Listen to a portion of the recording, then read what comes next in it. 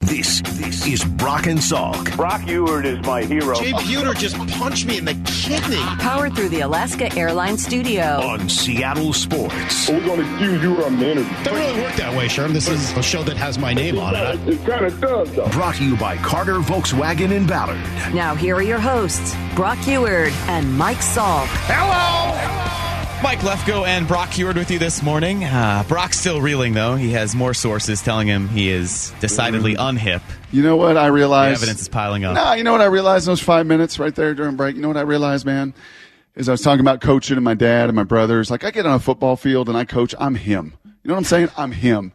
Like, it is just. Oh, no. And you know, the Tyler Hamburgs and the Chris Sullivans, they know. The Don O'Neills, Kathy Cangianos, they know this. You know, unfortunately, Lefko, the camp that I used to do every summer and COVID got in the way of this, and maybe we'll have to bring it back. We're going to bring it back next year.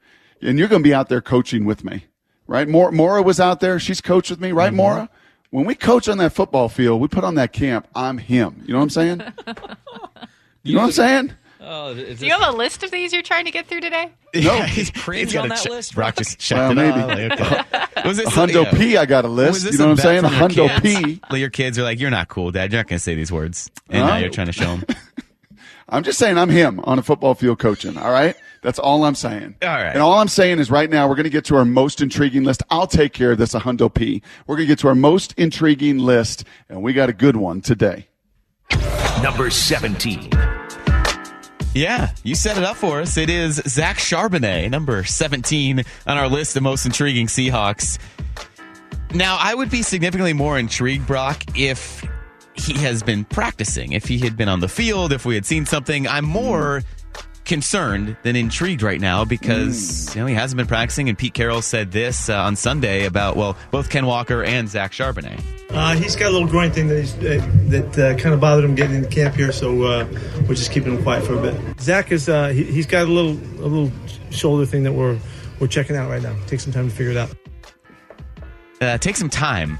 So that's a little concerning. I mean, the potential for what he could be this season, absolutely intriguing. If he could help complement Ken Walker, if he can be that 1-2 punch, but when you hear that, take some time to figure it out. Now I'm more concerned than intrigued. No, I think that's more than fair. You are concerned. And when Pete goes into hockey coach mode, you get a little bit more concerned because he actually, for coaches in the league, is pretty darn transparent when it comes over the years to injuries. He's going to tell you what is going on. He doesn't. Pete's one, and when I was in the commercial real estate business, you learn quickly. There are those that hold their cards and show you nothing, and then there are those that put them on the table and say, let's make a deal. Pete is much more of the latter in that conversation. So when he gets a little bit that way, it's because stuff's going on. So he went on the practice field the other day, which tells me, again, this is not like from a source inside, this is speculation, but that tells me we was sent somewhere, whether that was James Andrews in Birmingham or whoever their specialist is, to look at what's going on in his shoulder. And you're right, that's not intriguing, that's concerning, because he was drafted so that the brand didn't change.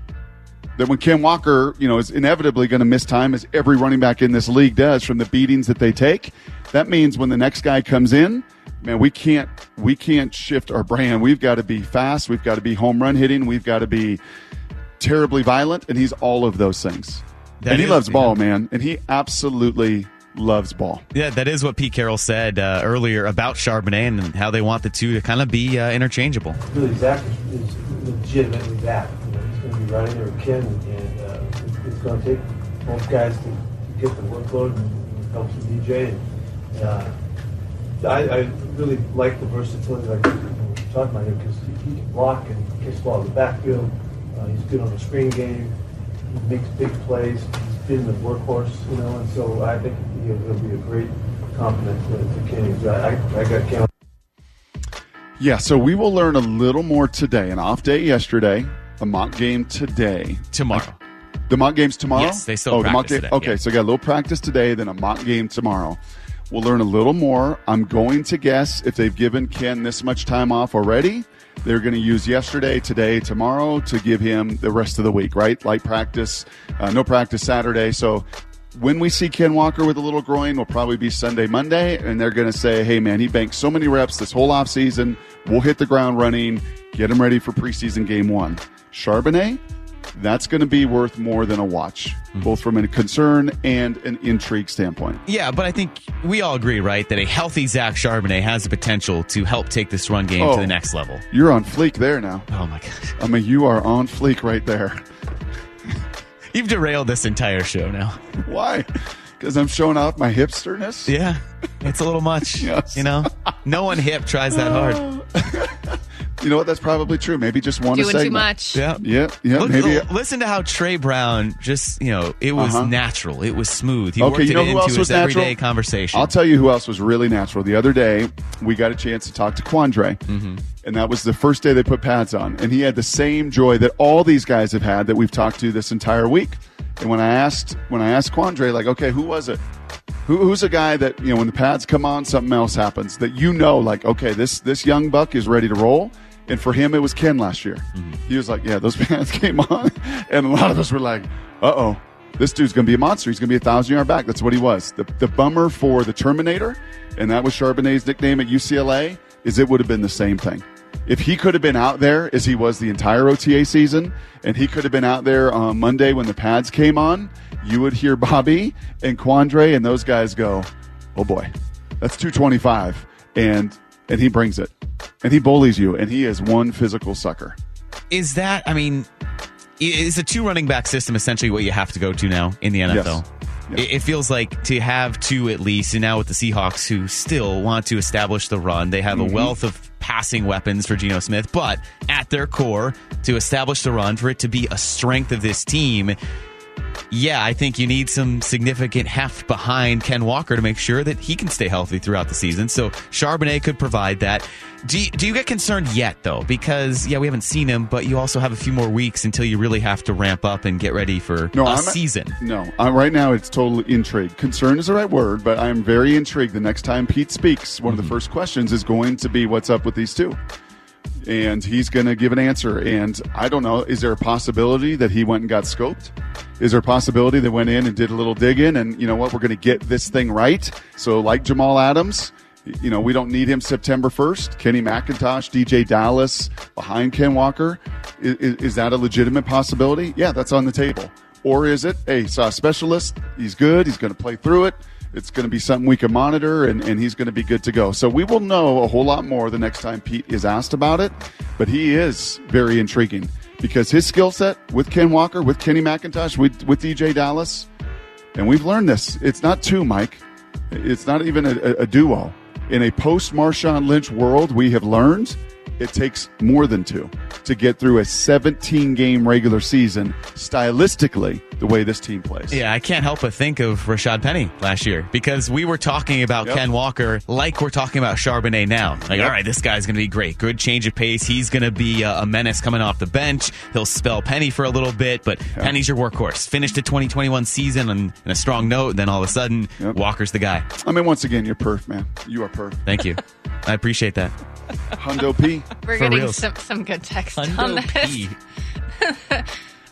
Someone said Brock is showing out today. Bet. I'm him. Brock, I can't 509 says Brock is straight slay. And then the 303 says, why does Brock get so cringe when Salk is gone? 206, if you have to tell people you're him, which you've been doing constantly, you're really not him. I agree, right? I'm doing this in text toy Someone right now. who's him doesn't have to say they're him. Head top in the text top toy. of your head. Go ahead. Can you confirm this, Maura and Justin? If you're him, it's the other people saying that. Yeah. Other people say you're him. You Absolutely don't say not. that. I do. I think I know I'm that. totally head top in the text because toy. I'm hip. All right, we'll let Brock practice to me, that. when you're riding motorcycles, you top your head. It's like, hey, there's a cop ahead. Like that's so when you did that, that's what I thought you were doing. I mean, that's also a penalty in the NFL, right? Is that legal substitution? Yep, man downfield. Yeah, man downfield. Yeah, know your rules. Illegal man downfield. So know your rules. Yeah, Be all on right. Flake. Well, Brock will practice that head tap and try to reevaluate whether he's him. This hour, by the way, is driven by Wayscar Ford. We're going to come back and talk about why the Mariners' win yesterday was so impressive for one reason in particular. You're listening to the Brock and Salk Show on Seattle Sports and the Seattle Sports app. Need to know. 15 minutes past every hour with Brock and Salk. Here's what you need to know. Up first. Well, up first is that Brock trying to fight off Stacy for the title of biggest Gen Z stan in your bag right now. But the Mariners doing the same. Rallied from a 3-0 deficit, 2 runs in the 6th, 4 in the 7th. Got the series clinching 6-3 win over the Red Sox. Julio had a great game, extended his hit streak to a career best 11 straight, his on-base streak to 27 straight, and also stole home in the bottom of the 7th. The 2-2, Gino takes off. It's low in the dirt, and Gino stops halfway. Here comes Julio home. Here's the throw. He is safe at home. Julio stole home. The Mariners add on another run in the most dramatic of ways. It's 6-3 Mariners in the bottom of the 7th. Brock, turns out they had kind of planned that one. A well-designed play, first and third, and Eugenio Suarez talked about that double steal and how they've been talking about it for a few days. To be honest, we've been talking about that for a long time ago. I've been telling our first base coach, Chris Negron, that was, I want to do that. And a couple of days ago, I talked to Escape about it, and we talked in the media about that. And I think that was the perfect timing, with Julio and Terry. I know we got a guy who throws sinkers, and that timing was great. He got a big leg keep, and I got that timing. That was perfect, I think. You know what that's called? That's not called just manufacturing a run. That's called pressurizing your opponent. And it's fun. And there's a lot of things. There used to be books written back in the day, again, Lefko, before you were born, that said things like, all I ever learned and needed to learn, I learned in kindergarten, right, on certain different topics. And there's certain things when you watch 13U baseball, 14U baseball, that you start to see like, wow, you can speed the game up on people. You can pressurize your opponent. Man, why can't you ever do that at the major league level? And then there are teams that do. And not all the time, and certainly not at the rate you could see it at 13U, but that reminded me of a play from Titus' season this year. And you have to have elite athleticism, and Julio has it. You have to have a savvy, smart dude like Eugenio, who just tells you in that clip, like, yep, you got a sinker baller. We've been talking about this for weeks. Like, how much behind the scenes goes into what we never see and we never know. And what it meant yesterday was pressurizing your opponent. What it meant yesterday was Cal Raleigh telling the Boston Red Sox, I'm him. 5 homers in 2 series, 7-1-1 in their last 9 against winning teams. Great way to start the second half. Now that we can agree upon. Cal Raleigh, he's him. Here's the second thing you need to know. On the other end of that, on the lack of himness, is the Pac-12. I mean, I can't even. You can't. I can't even. Man. No, can't even. Yeah, it's giving breakup vibes. It is. When USC and UCLA left a couple years ago, do you remember that? Do you remember where you were on that day? Probably not. I do. Well, it was last year, right? No, when USC and UCLA. When was it? How many months ago? It was more than 12 months ago. It was more than 12 months ago. It was last summer when they announced they're leaving. Are you serious? It was just 12 months ago? We got to look this up. Feels like it was longer. We got something than called a Google machine. Please look that up. Because when that happened, that was the first sword. That was the first, like, oh, do I need to fall on this sword? Like, oh, man, this hurts. December 14th, 2022. Okay, so not even. Wait, October? July? What's happening? When did they leave this? I don't know. All I know is when that happened, the rest of this started to crumble. I didn't want to believe it then. June 30th, 2022. Yeah, it was last summer. Okay, so 13 months. Yeah. A little over a year. And when that happened, honestly, I'm kind of going back to that. Everything that's going on now goes back to that. You do have to point to that and realize once USC and UCLA decided to make that move, the rest of this was going to be very difficult. This is not to explain away George Kliavkoff. This is not to make an excuse for the conference. But once that happened, it's going to be very difficult to keep the rest together. And that's what we're finding right now. In the border, the 4 corner schools, Utah, Arizona State, the 3 that remain of those 4, Colorado left, are going to make a decision.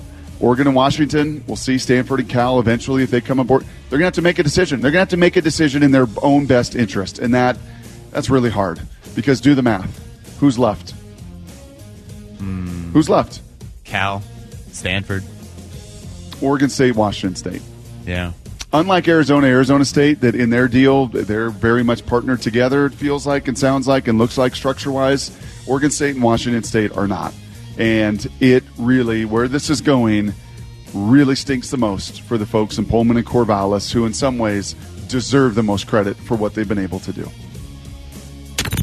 Here's the third thing you need to know. Well, we do have NFL football, live action, kind of. I mean, it's two teams playing against each other. It's the preseason. It's the Hall of Fame game, live from Canton, Ohio, featuring a lot of backups. But yeah, you have the Jets and the Browns, and this is always cool because it signals the start of Hall of Fame weekend. So the 2023 class is going in this weekend. A lot of familiar names, 9 guys going in, so familiar names in that bunch. But yeah, Jets and Browns tonight, and then Brock, it's the Seahawks 1 week from tonight, 7 o'clock. Seahawks, Vikings, preseason game number 1 coming up. Yeah, there won't be any Deshaun Watson or any Aaron Rodgers. There won't be a lot of starters, especially for these teams that play in this game that have a prolonged preseason. So it is going to be players 40 through 90 on that roster, but I don't want to diminish them at all. For those guys, and many of those rookie guys in that grouping, it is the biggest night of their lives. And I know Mike Tirico, when he joined us earlier this week, had talked about for him and Chris, it's very, very difficult because he wants to do right by those guys. Right? There may be some that play tonight that make a play, that score a touchdown, that will never do so in the NFL again, but they will have that moment with Tirico and Collinsworth and the nation watching tonight, and it will get a big number. I mean, it will get a bigger number than NBA playoff games get, right? I mean, it will get a bigger number than other sports will dream of the number of millions of viewers watching tonight. And for those players, it is a pretty special occasion. Yes, very cool there. So football season's here. It was great, very cool talking to Trey Brown. That was a fun conversation. I think that should get you excited for Seahawks football. Hearing from Trey Brown, if you missed that, that is on the Brock and Salk podcast page after the show. So a lot to get to with the Seahawks because we're going to dive into some of the big defensive questions that still loom heading into the season with the run defense and if that is finally fixed or what might happen. But coming up next, Jerry Dipoto, Mariners president of baseball operations. Now, a side note here because you'll hear Salk's voice. He's not here today, but you two taped this yesterday. So Salk and Brock, they taped this yesterday. It is Mariners president of baseball operations, Jerry Dipoto. He joins them next here on the Brock and Salk Show, Seattle Sports and the Seattle Sports app.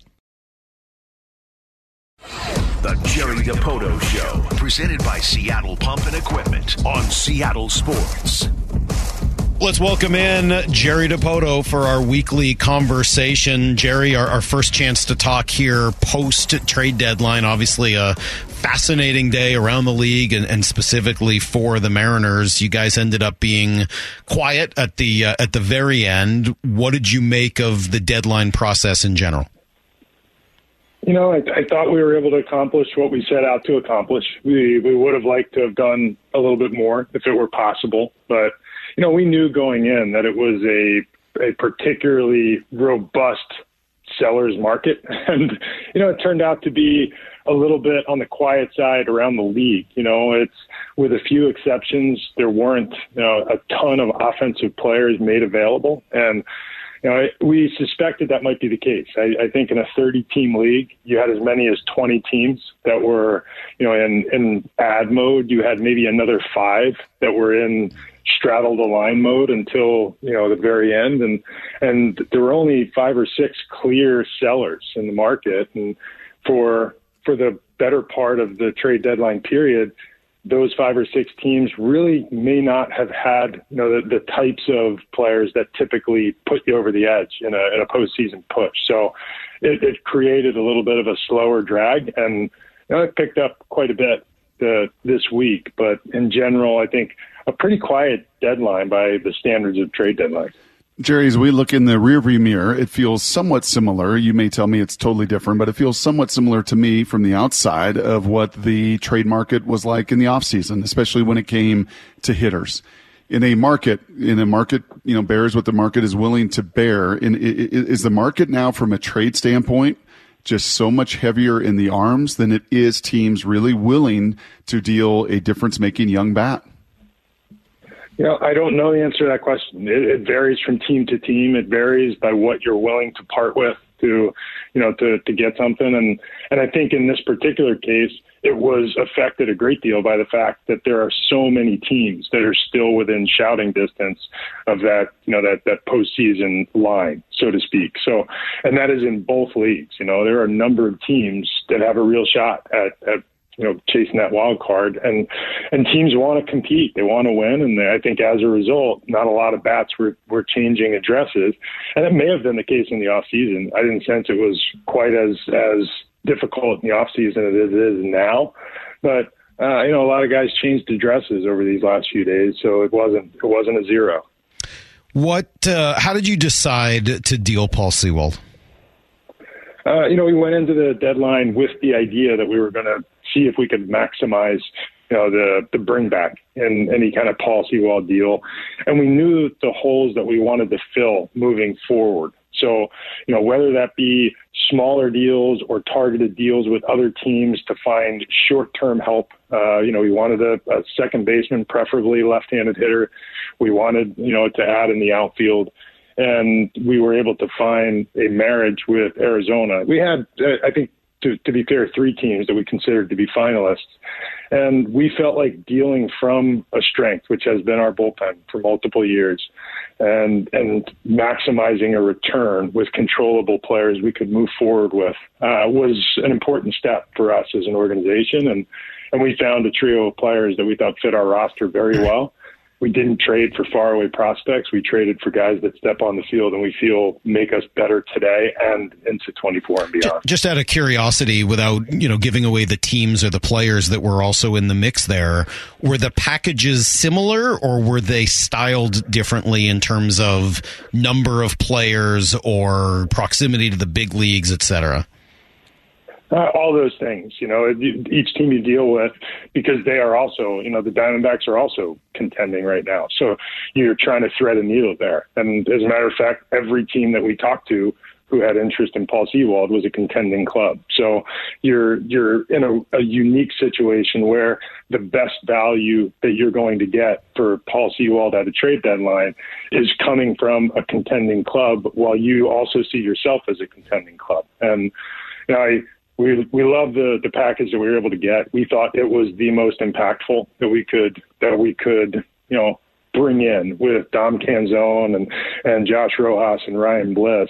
It gives us an outfielder to grow with. He's 25 years old, big tools. We think he can really hit. Josh Rojas is a year removed from a very good season in Arizona, 2 solid seasons in his first 2. And, this year battled through an injury and hasn't played to his level. But we think this is a great bounce back candidate with defensive skills who can really run the bases and gives us a patient on base, presence in our lineup. And Ryan Bliss is a fun player for tomorrow. He's a 23-year-old infielder who has destroyed the upper levels of the minors this year, can hit, can get on base, has a little power, and he can really run and gives us another element. And I don't know if that happens in September or sometime in 2024, but not too far away. What was that final conversation like with Paul?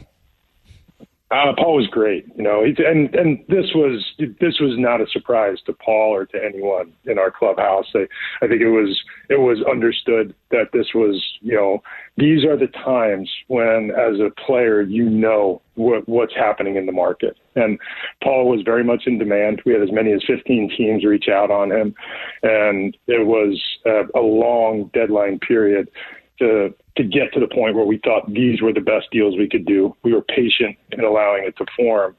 And then sitting down with Paul, first thing that I said to Paul, Scott shared his thoughts and I shared mine, which is, we can't be thankful enough for what he did here. And he was awesome for us for 3 years. And I said to him, I don't know who's going to pitch the 9th inning for us tonight, but we'll figure it out. We've got a good group down there. And I really do feel like this is an opportunity for us to get better. And he said, that's your job. Your job is to make the Mariners better. My job is to pitch. And, he said, I've loved it here. I'll go pitch for the Diamondbacks and there'll always be a part of me that's a Mariner. And he's a pro. He's a great guy. And and I wish him nothing but the best. As savvy and smart as he is, and we've gotten a chance to talk to him, and he truly is one of our favorites. Just curious, does he ever throw back to you guys and say, hey, if there were 15 teams that called on me, what were some of the other? And not that you need to share some of the others with us, but did you share it with him, or does he even ask? Yeah. No, frankly, no. and if you ask me, I won't tell you either, because there's humans on the other end. Yeah. How repeatable is the Paul Sewald story? And I guess what I mean is finding a guy that has that kind of stuff that wasn't being utilized necessarily the best way and helping him unlock all of that potential. to have it result in the kind of success that Paul experienced and contributed for us that's got to be, the tip of the mountain or the top of the mountain. His performance was phenomenal. He took to it very quickly, and partly because as you said, very smart. Paul came in as a willing participant, wanted to see what we could do to help him, and it worked out very well. He's committed to it. That being said, he turned into one of the best relievers in the league for a 3-year period.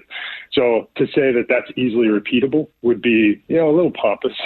And I think we're good at this. I do believe that we've, experienced real gains with other guys, and they're sitting in our bullpen right now, whether they be converted starters in the minor leagues.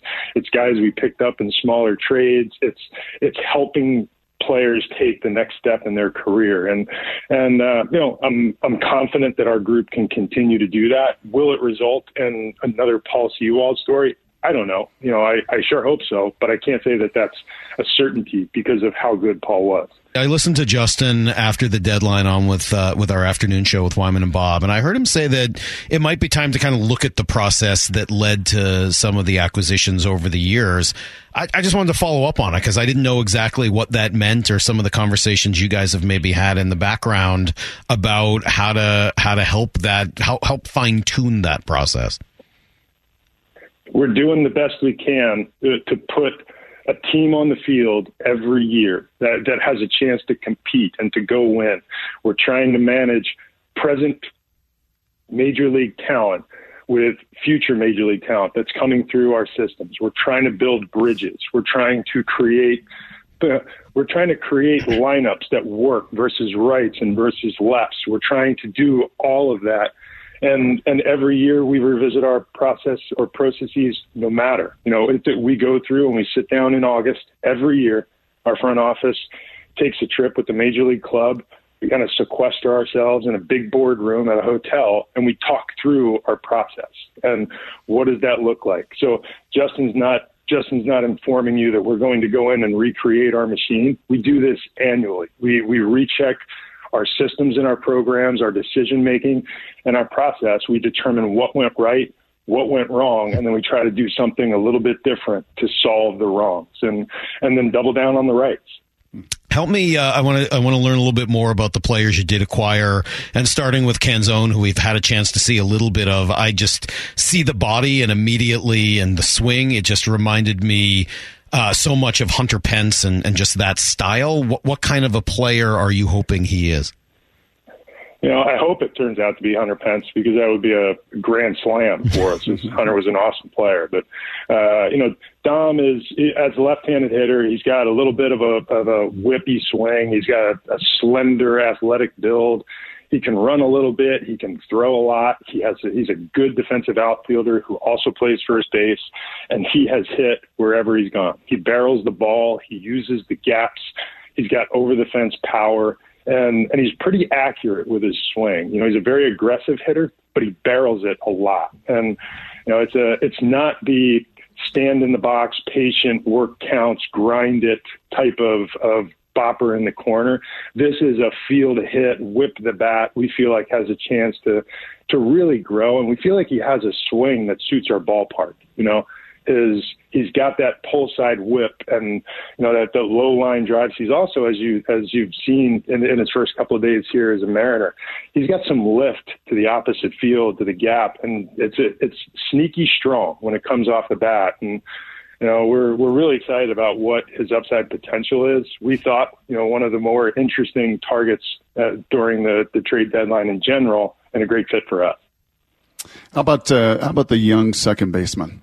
The kid out of, I believe he's War Eagle, certainly not Roll Tide. He's the one that we're not talking about maybe the most because we've seen now Rojas and Canzone. How about Bliss? Ryan is a former second-round draft pick, like you said, out of Auburn. I think he is a guy who, like so many of our targets, went through a bit of a swing change recently. And, he came into pro ball as a pretty celebrated player, had a very good career at Auburn, particularly his launch year or draft year. And did it in the SEC against very high competition. He's not a big physical guy. Ryan's 5'6", 5'7", but he's athletic and strong. He has sneaky power for a guy his size, has always been able to hit and move the ball around the field. Changed his swing a little, added some lift, added some exit velo, and he's hitting the ball as hard or harder than he's ever hit it. And he's also a runner. He's a multi-position defender, plays shortstop, second base. We think he's going to wind up at second base. And on a 80 scale, 20 to 80 scale, we think he's about a 60, 65 runner. So it's a different type of player than we've had at second base in recent years. It's a speed, defense, move it around, hit tool type of player that we're really excited to add to this. You're not going to let him pitch, are you? I saw that his bio still says relief pitcher on it. Yeah, we're going to pass on the pitching and just let him focus on hitting and playing second base. I wasn't sure if we had sort of a second base Shohei Ohtani on our hands. I wasn't sure what this was going to look like. Hey, you entered this deadline without Jared Kelenic for some time. Did that affect the players you chose or the way you approached this deadline? Not at all. We were going for the best talent we could bring back in return, knowing that we wanted to create a bridge headed into our off season, and that bridge included backfilling second base, adding to our outfield depth, increasing the depth in our lineup. And as I said, we wanted to be good in 20. We think we have a good team, and we thought we had a good team on opening day. We didn't play well in the first half. We are playing well now, and we want to be respectful of what our team is telling us. So we weren't inclined to go make wholesale changes. We didn't want to pawn off every pending free agent, move them down the road to add as much future talent as we could. We wanted to be precise in the future talent that we were targeting and go out and find players that we thought suited us. And, and Dom and Ryan and Josh suit us. And, Trent Thornton, it was quiet and a little earlier in the week, but he suits us. They're players that do the things that we value, and we feel like they just make us a better team. We're going to see Dom play some first base. Yeah, I think you will. I don't know that you're going to see it, today or tomorrow, but it's part of the package with Dom. He does it. We think he does it pretty well. It gives us a chance to give Ty a little bit of a blow from time to time, which has never really been in the cards, especially against tougher right-hand pitching. And, when Ty's going good, he can play and hit against anybody. And sometimes, even the best of us needs a day off. And he hasn't had a ton of those opportunities because it wasn't an area of depth for us. And it just got a little bit deeper. Last thing for me, and thank you as always for all of this time, Jerry, suits us. I kind of like the way you frame that. It suits us. It feels to me through your drafts, through these acquisitions, what's suiting you guys is a lot of athleticism. Am I overreading that? Because I see a lot of speed, a lot of dynamic athleticism, maybe with some rule changes in baseball, and Cincy showed us this year, and Arizona's shown us this year that athleticism may play a little bit more. Yeah, and this dates back to when I arrived in 2015. We have, slowly but surely been getting more and more athletic. And our scouting group, Scott Hunter, Frankie Thon, Brendan Damaraki, do a phenomenal job of finding players that do the things that we love. It's, finding guys like Dom, like Josh, like Dylan Moore, like, Jose Caballero, and I could go on, Julio Rodriguez, Jared Kelenic. We feel like the next version of the Mariners, and maybe what's starting to evolve as this version of the Mariners, is a fun team that can move on the bases, that can take the two bags, that can score from first on an extra base hit. And it's the game that we want to play, and sometimes you have to work through and build the bridges on your roster, to make that possible. And athletes, they work, and we're getting more athletic. It's not deadline specific at all, but I just got to ask about him based on the last week or so, and that's J.P. Crawford. Where is his toughness at? I mean, I see him foul 2 balls off his knee over the course of 2 games, and later that same game make an unbelievable diving catch. Where would you be without J.P. Crawford right now? I don't know, but we can go back to revisiting some off-season conversations and as to the sanity of our committing to JP. We love JP. And his toughness, his leadership, the fact that he shows up every day, it matters. And he's having his best season. I can't imagine having been rewarded more than he has for the hard work he did this offseason. You know, he really committed to doing some different things in his offseason prep, and it's showing up. I mean, a 780, I think, OPS in that general range with more power than he's ever shown. He's hitting the ball, spraying it around the field, and showing his typical excellent strike zone judgment, and doing it at the top of the lineup pretty consistently. And you know, he's been an on-base presence, and he's always there for you. You know, he may not consistently win Gold Gloves, but he has the ability to win a Gold Glove.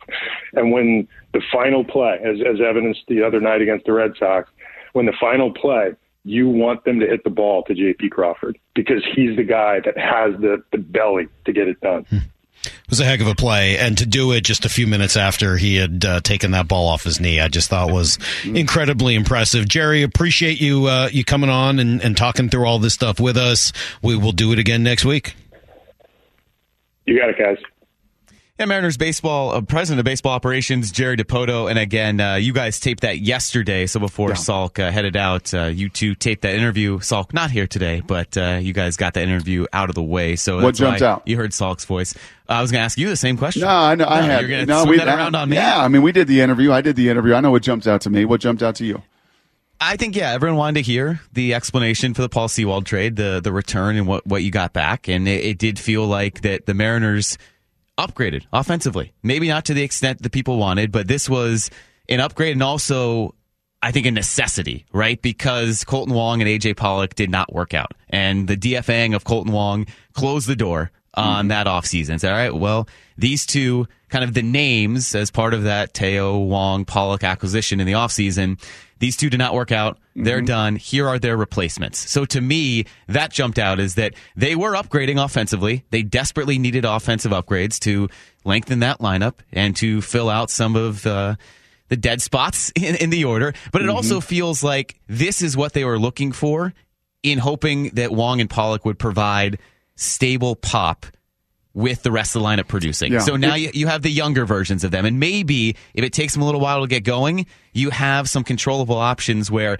hey, if they struggle for this season, maybe they're more not reticent, but willing to adapt and kind of go along with the Mariners system. I'm not going to kind of get it too much in on A.J. Pollock or Colton Wong, but 35, 32 years old when you come in here, I don't know how adaptable those guys were going to be. If something didn't vibe with the Mariners' approach, with that dynamic that they wanted them to do, it's a little bit easier to say, hey, Canzone, you've just been called up. Hey, Rojas, you've been up here for a little bit, but you are more fringe players.